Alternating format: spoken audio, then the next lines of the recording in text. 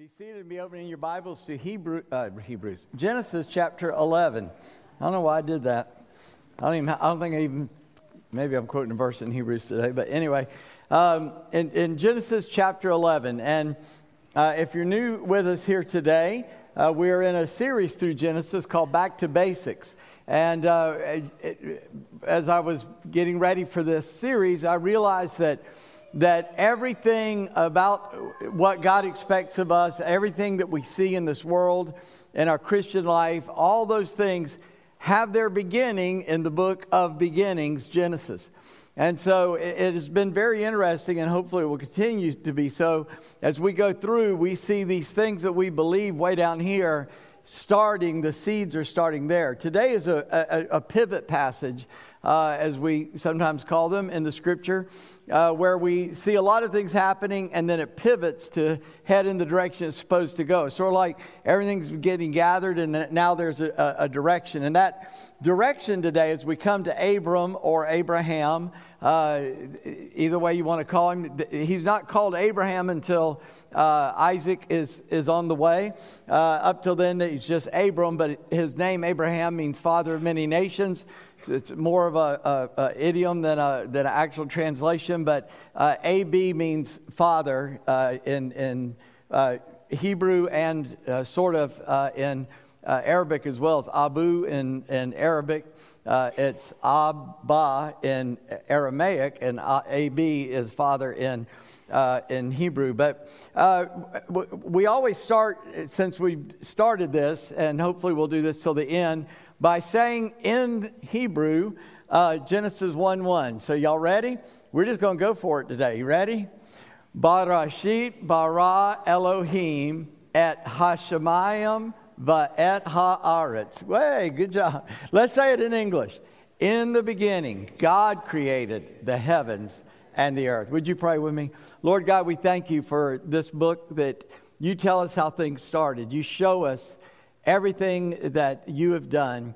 And Lord, many men through many ages have tried to twist it, explain it, ask what does this really mean, and it means just what you wrote it to mean. It is what it says it is. And so Lord, we just thank you that we have this book, but we have the whole book, and we can see from beginning to end your revealed plan of redemption. So we pray today that, Lord, we would see Christ even here at this beginning point of Abraham. And Lord, help us to see that with the eyes of our faith, and that you would open our understanding and behold wonderful things out of your word. In Jesus' name, amen. Hebrews 11 is very interesting. In the first 10 chapters, 11 chapters, we have the flood, and I've talked a little bit about different things about evolution and things in that. And just this past week, again, Friday, went on a bike ride on the Greenbrier River Trail up there in Pocahontas County in West Virginia. And as we were on that trail, they had a big sign, and it said this particular kind of coral. I've forgotten the name. But the basic explanation in there was, this is the only place in the world this particular type of coral is found. And I'm saying coral, which is on the bottom of the ocean. And what they said was this coral is here, and it was covered at some point in sedimentary rock. Well, sedimentary rock is the sediment out of a flood, in case you never made that connection. And the only place you can find this coral is in the mountains of West Virginia. Just a point. Of course, the sign said it's like 330 billion years ago or something, at which I laughed.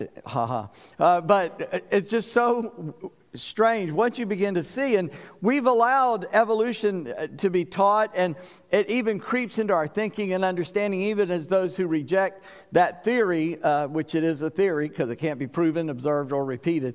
And we have an account given by God, we believe, in Genesis. And Peter said that's a more sure word than even our own experience. So I kind of would rather believe this, wouldn't you? And it's just proven over and over and over again to be so. But we come to Genesis 11, and chapter 10 was a lot about genealogies and where men came from, who their sons were and the fathers were, we come to chapter 11 and we see the Tower of Babel. That has happened now. And then the Bible goes back and repeats a portion of a genealogy. And it does so to get us from Noah to Abraham, basically. Okay, you following with me still? And there are a lot of names in there which I struggle to pronounce. Somebody said one time, you come to a word you can't pronounce, just say it any way you want to, because the people listening can't pronounce it either, so don't worry about it. I don't think that ill of you, but I know I'm struggling with it, so if that gives you any hope, God bless you. But I've called today, Here Comes Abraham, because this genealogy takes us to Abraham, and the Bible says he is the father of the faithful. He's not only the father of the Jewish nation, he's really the father of all believers of the faithful. I'll show you that in a little while in the scripture. So look with me in chapter 11 and verse 10. All right, it says, these are the generations of Shem. Now I said Noah, but Shem is one of Noah's sons. 3 sons of Noah, 3 sons of Adam. But it says these are the generations of Shem, and Shem came from Seth to Shem. Now when Shem was 100 years old, he fathered Arpachshad 2 years after the flood. And Shem lived after he fathered Arpachshad 500 years, and he had other sons and daughters. When Arpachshad had lived 35 years, he fathered Shelah. And Arpachshad lived after he fathered Shelah 403 years and had other sons and daughters. Verse 14. When Shelah lived 30 years, he fathered Eber. And Shelah lived after he had fathered Eber 403 years, and he had other sons and daughters. When Eber had lived 34 years, he fathered Peleg. And Eber lived after he fathered Peleg 430 years and had other sons and daughters.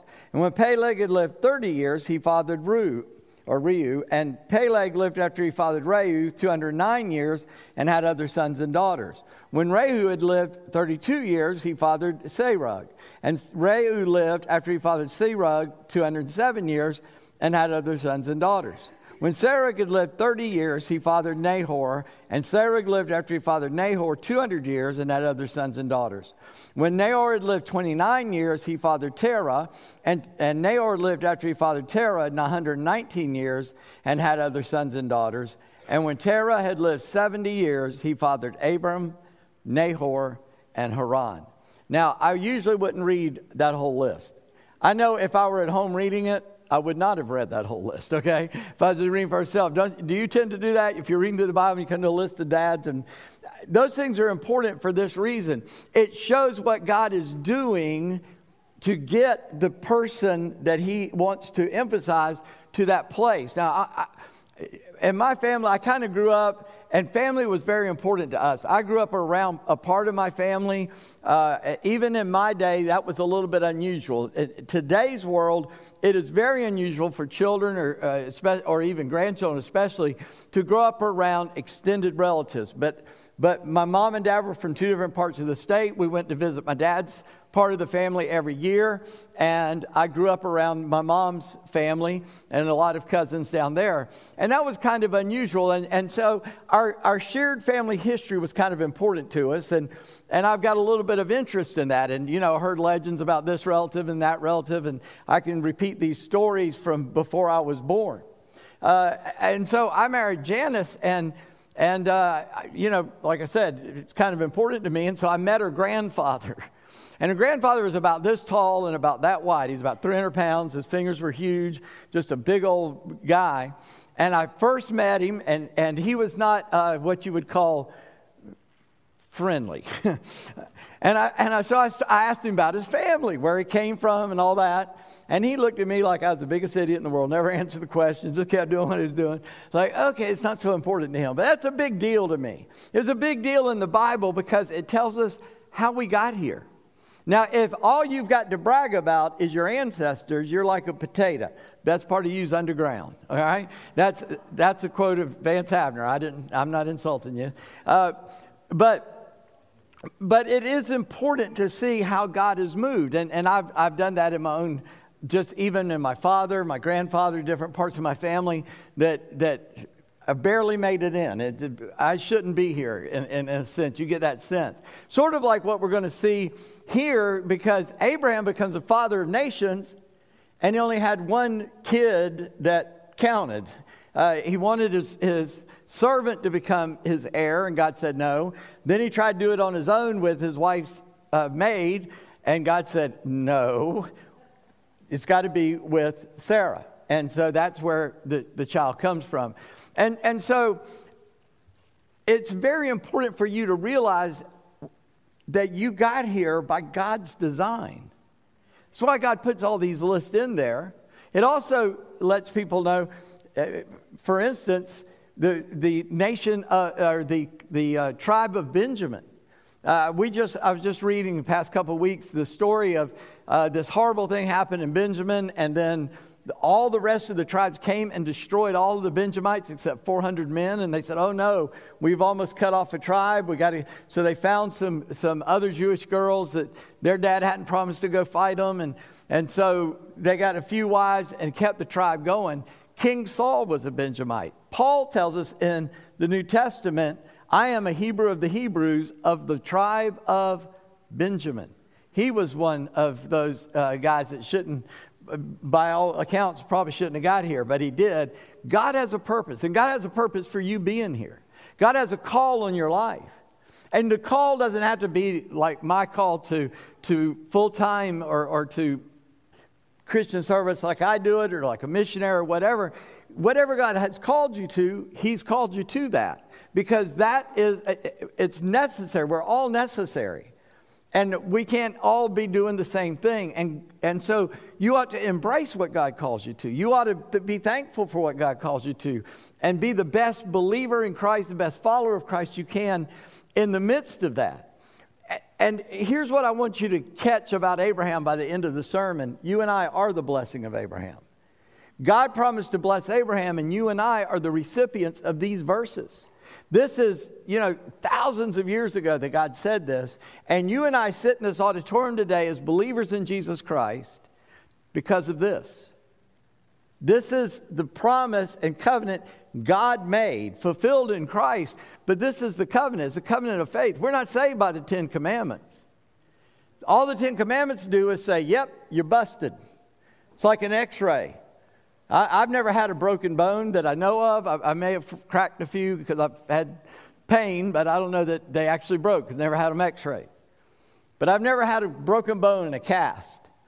And if you had a broken arm where it snapped in two, and you go and they lay that thing up there and take an x-ray of it, and they go, yep, you got a broken bone. How much good did that do you?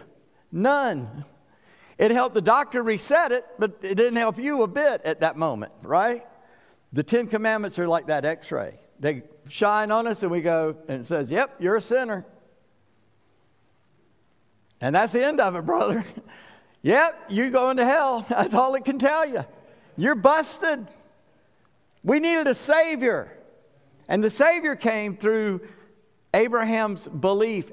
Abraham believed God, and it was counted to him as righteousness. And God says to Abraham, I will bless all the nations of the world through you. And that is the church. Well, I'm getting ahead of myself. We'll come back to that. Here's some important spots in this genealogy. First of all, as I said, it's tied to Shem. We know it's coming through from Seth to Shem. And then Peleg is important to us for this reason. In chapter 10, in that longer genealogy of a bunch of people, it doesn't tell us anything about Peleg, except it says, and then he had Peleg. In his days, the earth was divided, and it goes on. It tells who his children are. In chapter 11, it tells us who his kids are. But Peleg, in his day, the earth was divided. And here's what we kind of know about those two things. It was probably when the earth was still shifting. Just preaching through this has made me a lot more sensitive to things I see and hear, especially about the earth and its formation. And yesterday, I was on some sort of science or history channel in a break during the day. It was just a few minutes. And they were talking about these images that now we see by satellite, images on the earth and the geology of the earth that they're seeing from up high, going, what is that? It's really, and I've heard of the Rift Valley of Africa. I don't know if you've ever heard of this. There is a Christian school in the Rift Valley of Africa, and it was designed and made for missionaries that are in Africa to send their kids there to be able to go to school. That rift is a fault line that goes side to side in Africa, 4,000 miles long. That's longer than from one coast to the other in the United States. And it's a fault line across the continent of Africa, 4,000 miles wide. Can you imagine? You can see it from above ground. You go, yep, there's a fault line.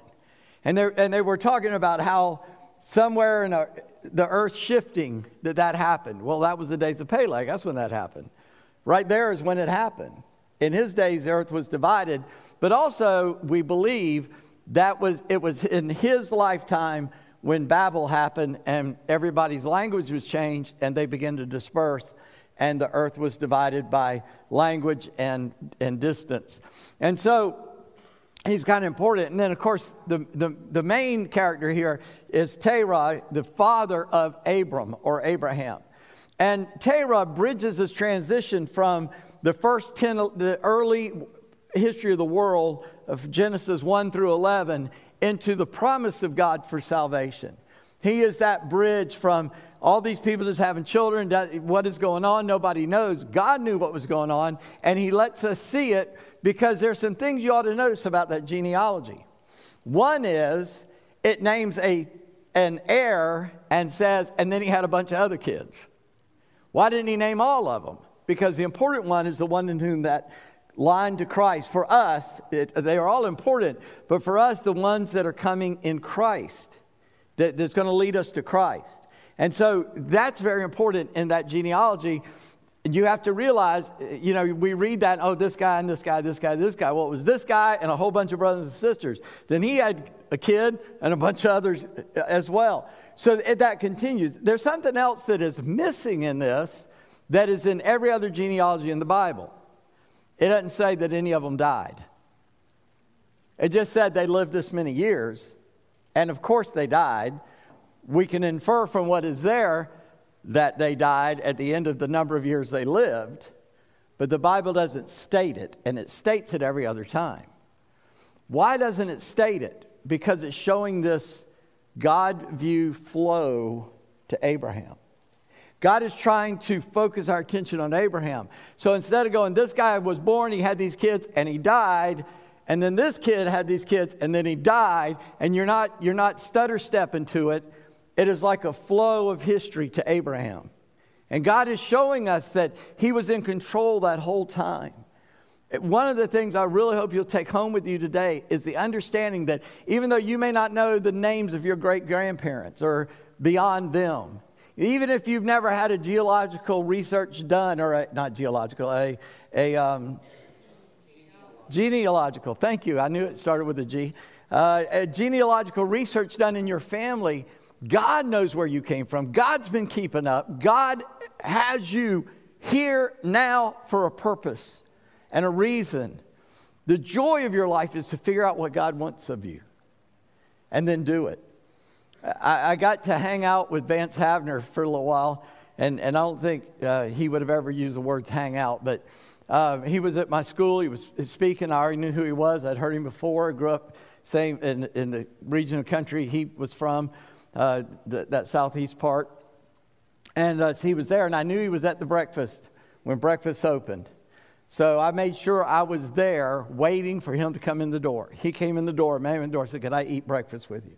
Because I knew once the day started, everybody's going to be around him. And he said, "If you'll carry my tray," I said, "I'd be glad to." And so I carried his food with him to the table. But I was with him, and somebody walked up to him and said, "Mr. Havner, what is success?" Yeah, y'all don't know who Vance Havner is. Billy Graham preached his funeral. That ought to tell you what you need to know. And they asked him, "What is success?" And he said, "Success is knowing the will of God and being in it." That's the best definition I ever heard. It's the best definition you're ever going to hear. Because success is not how much money you make or where you live or possessions you own or what you accomplish. It is knowing the will of God and being in it. You accomplish great things for God. That's success. And it may not be what people think of, oh, that's a God thing. If it's what God called you to do, then it is a great thing. And if it is a small thing in the eyes of men, it's a great thing in the eyes of God. Thank you. Okay. So I want to make sure y'all tracking with me. All right. So yeah, it's an amen. Well, we come down in this chapter, and I read all those people's names. Look with me in verse 27. These are the generations of Terah. Terah fathered Abram, Nahor, and Haran. Haran fathered Lot. Y'all remember Lot. Haran died in the presence of his father, Terah, in the land of his kindred in Ur of the Chaldees. And Abram and Nahor took wives. Now these are the brothers. The name of Abram's wife was Sarai, and the name of Nahor's wife, Milcah, pay attention, the daughter of Haran. Sorry, let me back that up. Abram took Sarah, and the name of Nahor's wife, Milcah, the daughter of Haran, the father of Milcah and Iscah. Now Sarah was barren and she had no child. I don't know if you caught that, but Abraham's brother married their niece. Haran had a daughter, and that's who he married. Now, let me gross you out a little bit more. Their child is Rebekah, whom Abraham's son Isaac marries. Their child had a child that Jacob married, Leah and Rachel. Say, man, that's kind of taking family closeness to a big degree, isn't it? Yeah, it is. But you say, why would God do that? Let me help you out just a minute. Number one, the law that you couldn't do that doesn't happen till Moses. Okay, number one.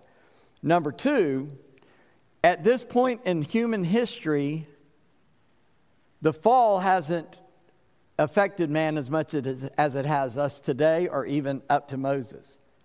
The genetics aren't so messed up that there's as much danger in a close genetic connection. In other words, you're not going to emphasize a recessive gene too much by marrying a close relative. These are cousins marrying each other, as we see in the patriarchal family. And then, after all that, Moses comes along and God says, don't do that anymore. Because now it becomes a physical danger. And our DNA and all that, we talked about that in an earlier thing about how once DNA changes after these traits are emphasized, the things that the DNA forgets, it never gets back. And so now we are more specialized in our DNA, and it would be a danger to cross that specialization. It was still so broad that you could do that in that day. And so just so you understand, and I called this point, the gang's all here. And the gang was within that family. He said, go back to Dad's house, find a wife there, find a wife there. And so they do. They're married in close because God wanted this certain people to be. Now, were they to be closed like that forever? No, not at all. In fact, it opens up. And they marry people of other nations, and they're brought into the nation of Israel. But it's because Abraham is coming, and he is the point. So I want you to see Abraham.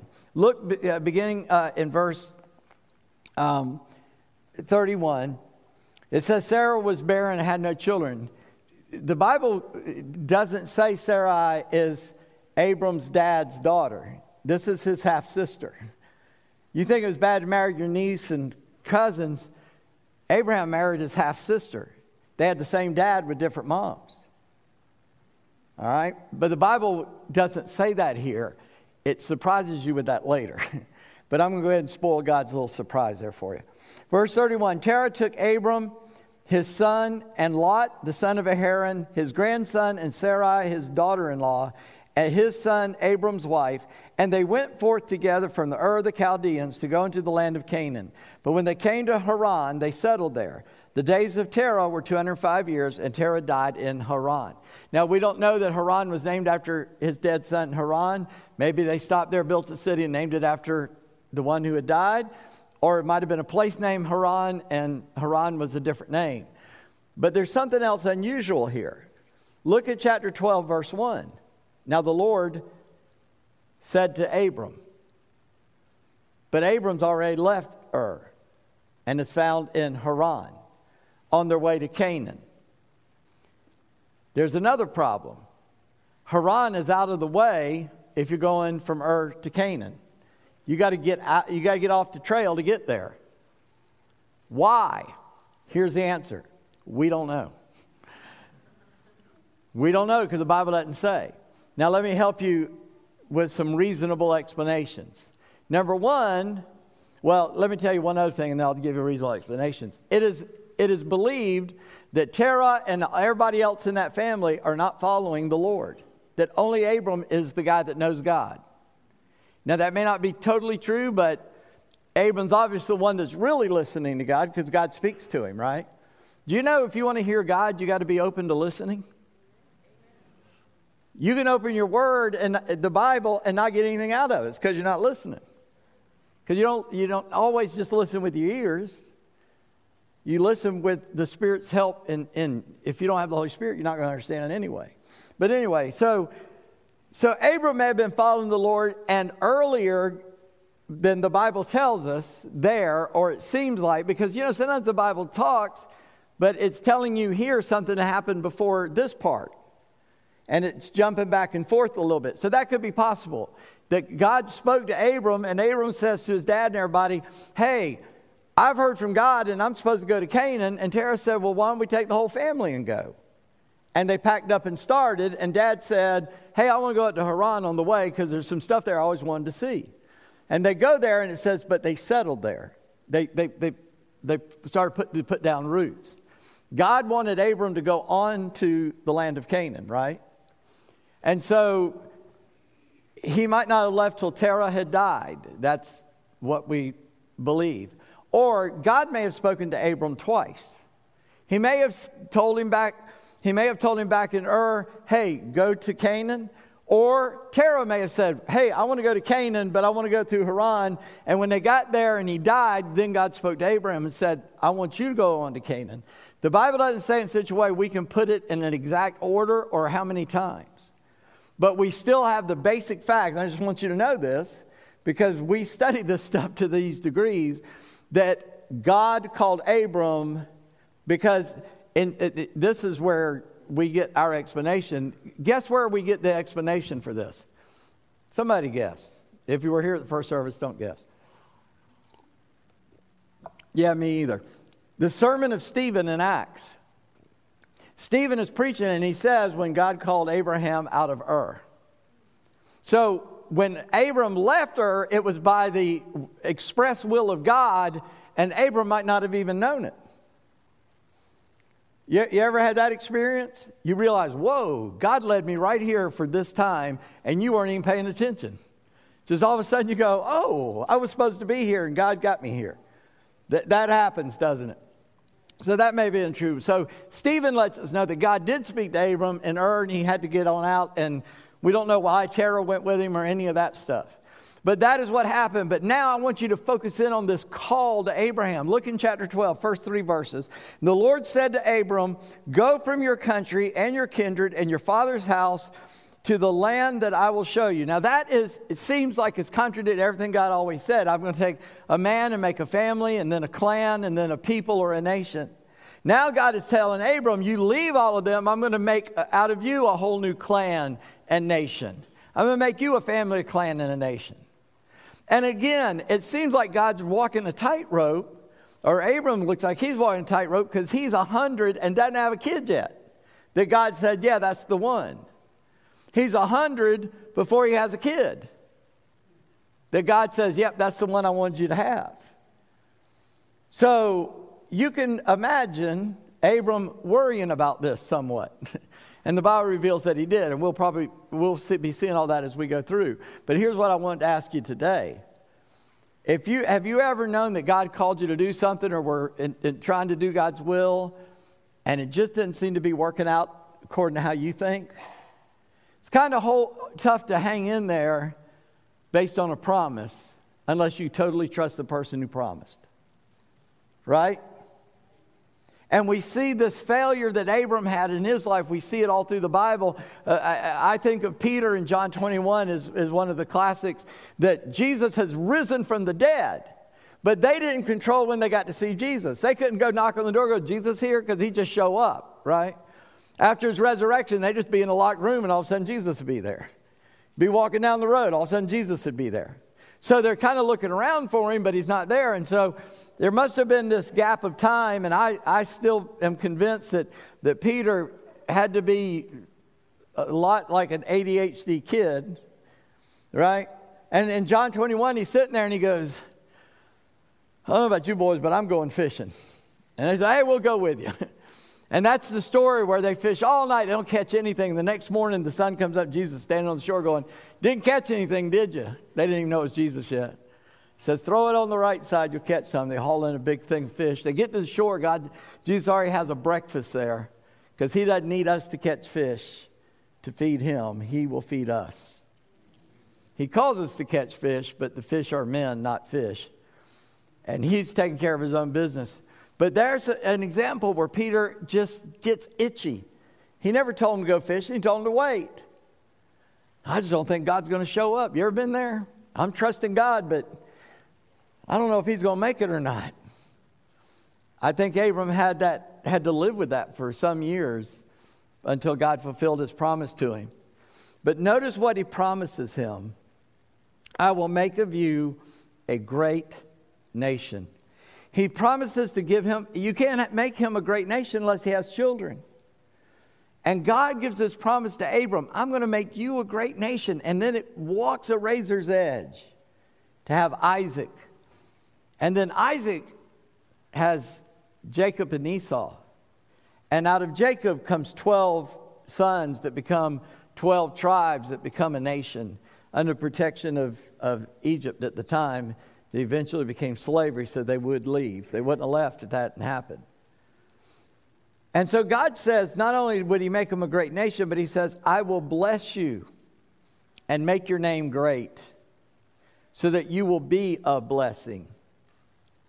And then look at verse 3, and I'll comment on all of it. I will bless those who bless you, and him who dishonors you I will curse.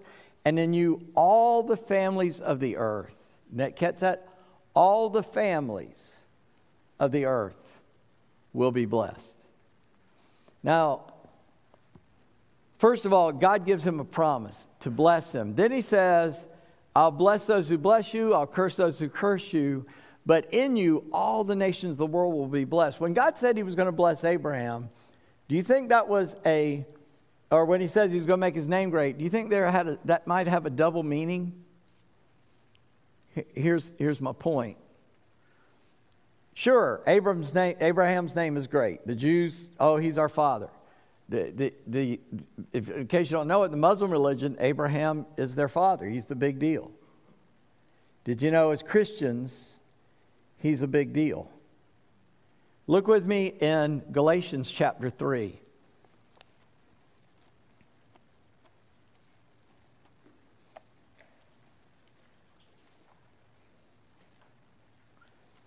This Hebrew of the Hebrews, under inspiration of the Holy Spirit, writes this in verse 7 of Galatians chapter 3.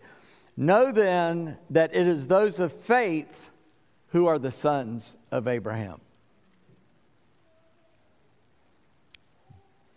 Paul said this is the oldest book in the New Testament. And in the first book God has men to write after the resurrection of Christ. He points out that if you have faith in Christ, that makes you a son of Abraham. Paul restates this in different words at the end of Romans chapter 2, where he says, for they are not Jews who are those outwardly whose circumcision is of the flesh, but they are Jews who are those inwardly whose circumcision is of the heart. We are the sons of Abraham. And he goes on to say, and the scriptures, foreseeing God would justify the Gentiles by faith, preached the gospel beforehand to Abraham, saying, in you shall all the nations be blessed. So then those who are of faith are blessed along with Abraham, the man of faith. And so that brings me back to Genesis 12 and this question. Is it a double prophecy? Is Abraham's name great? Undoubtedly, provably. We are the spiritual sons of Abraham, but why are we the spiritual sons of Abraham? Because we have great faith? No, because God gave us great faith, and in that faith, where do we place that faith? We place it in Christ, right? Because without Christ, that is God fulfilling His covenant to Abraham. We can't fulfill the covenant to Abraham without Jesus Christ. Because our part is faith, and the Bible says, For by faith you're saved, for by grace you're saved through faith, and that's not of yourselves. It is the gift of God. So even our faith is a gift of God. But Abraham's descendant is Jesus Christ, who has been given a name above every name, that at the name of Jesus, every knee will bow and every tongue will confess that He is Lord, to the glory of God the Father. This prophecy in Genesis 12 takes us to Christ. Make His name great. And in Christ, all the nations of the earth can come in faith and become part of the family of God. When the Bible says in Romans 2, they are not Jews who are those outwardly, but Jews inwardly, He's saying that being a Jew is not a thing of birth, it is a thing of faith. That you become the people of God, not because you were born to the right parents, because you may not know your genealogy. You may be adopted. Who knows what happened to get you here. But in Christ, you're not born into faith. You're born again into the family of God. And once you're born again into God's family, you become a child of Abraham, a child of faith. And the Bible says in Hebrews, and he believed God. It was counted to him as righteousness. That is man's part. But you can't even do that without the help of God. And God's part is to make it available. Salvation is not available without the shed blood of a perfect man. And Jesus put on flesh and became that man for us. He was never anything less than God, but being in the form of God, thought equality with God not something to be held on to, but emptied himself and took on the form of a man. And being found in fashion as a man, he became obedient, a servant. He became obedient even to death on a cross. And because he fulfilled this covenant, God gave him a name above every name. Abraham have a great name, yes. But his super great grandson had a greater name. And in that grandson, all the nations of the earth are blessed. You and I sit in this auditorium today and say amen to that, because in Genesis 12, God promised it. I'm just telling you, we ignore the Old Testament sometimes and don't realize Genesis is aptly named the book of beginnings, back to basics. That's where it started. When Abram, blessed by God, said, I'm going to follow God. Did he make mistakes? Of course he did. That ought to be another encouragement to you. Even though you're called, even though you're doing what God wants you to do, you're going to mess up. That's why we need the blood of Christ to forgive us of our sin, so that we can confess and forsake our sin and follow Him, that He would enable us not to continue in sin, but that we can abandon sin, we can leave that and follow Christ. Man, I just had holy fits looking at this. Because God has blessed us in the covenant of Abraham. That in faith, though I'm not a Jew physically, I came from Japheth, not Shem. I can say I'm a child of God. So what do you need to do with that this week? Well, first of all, understand God's plan to get you here. By that I just mean, you may not know all the details of the names, but trust that God got you here on purpose. You're not an accident. You're not a result of random chance. You did not come from a chimpanzee. God made man in His image, and He has been following that lineage, and He wanted you to be where you were when you were born and where you are now by His call and His will. And knowing that, you can rejoice in Him, that He has a reason for you to be here. And then I would say, if you're not sure or you have never thought of it in those terms, answer God's call to you. If God has called you to something, then do that with all your might. And just say yes to God. Make sure you know what that is. Don't be frustrated by trying to, what you think it is. Find out from God what it really is. And answer it. And then thirdly, just rejoice in your salvation in Christ. You could not save yourself. I could not save myself. But Jesus paid the price that we could become His children. And He's letting us know how He did it and the plan. And He's opening the door to show us this progress of redemption that marches through the Bible. But as you catch that and understand that, trust Christ. Now, I don't know everybody in this room. I don't know everybody that might be watching this through electronic means. But I know this, that the answer to your problem is Christ. Somebody asked, my wife had a discussion with somebody about truth, and they were talking about that, and Janice told them that another man asked that question as he looked at Jesus and said, "What is truth?" And he didn't give Jesus a chance to answer him. But in John 14, Jesus said this, "I am the way, the truth, and the life, and no man comes to the Father but by me." They were discussing how can we trust anybody. And I also told her to give them the verse in Romans that says, "Let God be true and every man a liar." And God's truth is that Jesus is the truth. And you can have Him. So I want you to bow your heads right now and close your eyes. Like I said, I don't know where you are. Maybe you have a need today to trust Christ, to have faith in Him, to put that's what the word trust means, or the word faith means, to trust. And that you put your weight on Christ and let Him bear you up. And if you have a need of Christ, you may pray something like this. It's not magic words, but if this expresses the intention of your heart, you can say to God, "Father, I am a sinner. I've messed up, and I need Jesus to forgive me of my sin. I want to follow Jesus the rest of my life. I want to forsake my sin and follow Christ, and have Him and have Him save me, and that the Holy Spirit would come and give me the power to overcome in this world, in this life. Lord, forgive me of my sins. Bring me into a right relationship with You. Help me to grow in You. Help me to believe in You and trust in You. I recognize that by myself I have no power, but You can give me all the power I need to believe and live the life You called me to live. Lord, right now I turn my life over to You, and I ask You to be the Lord and Savior of my life. In Jesus' name, amen.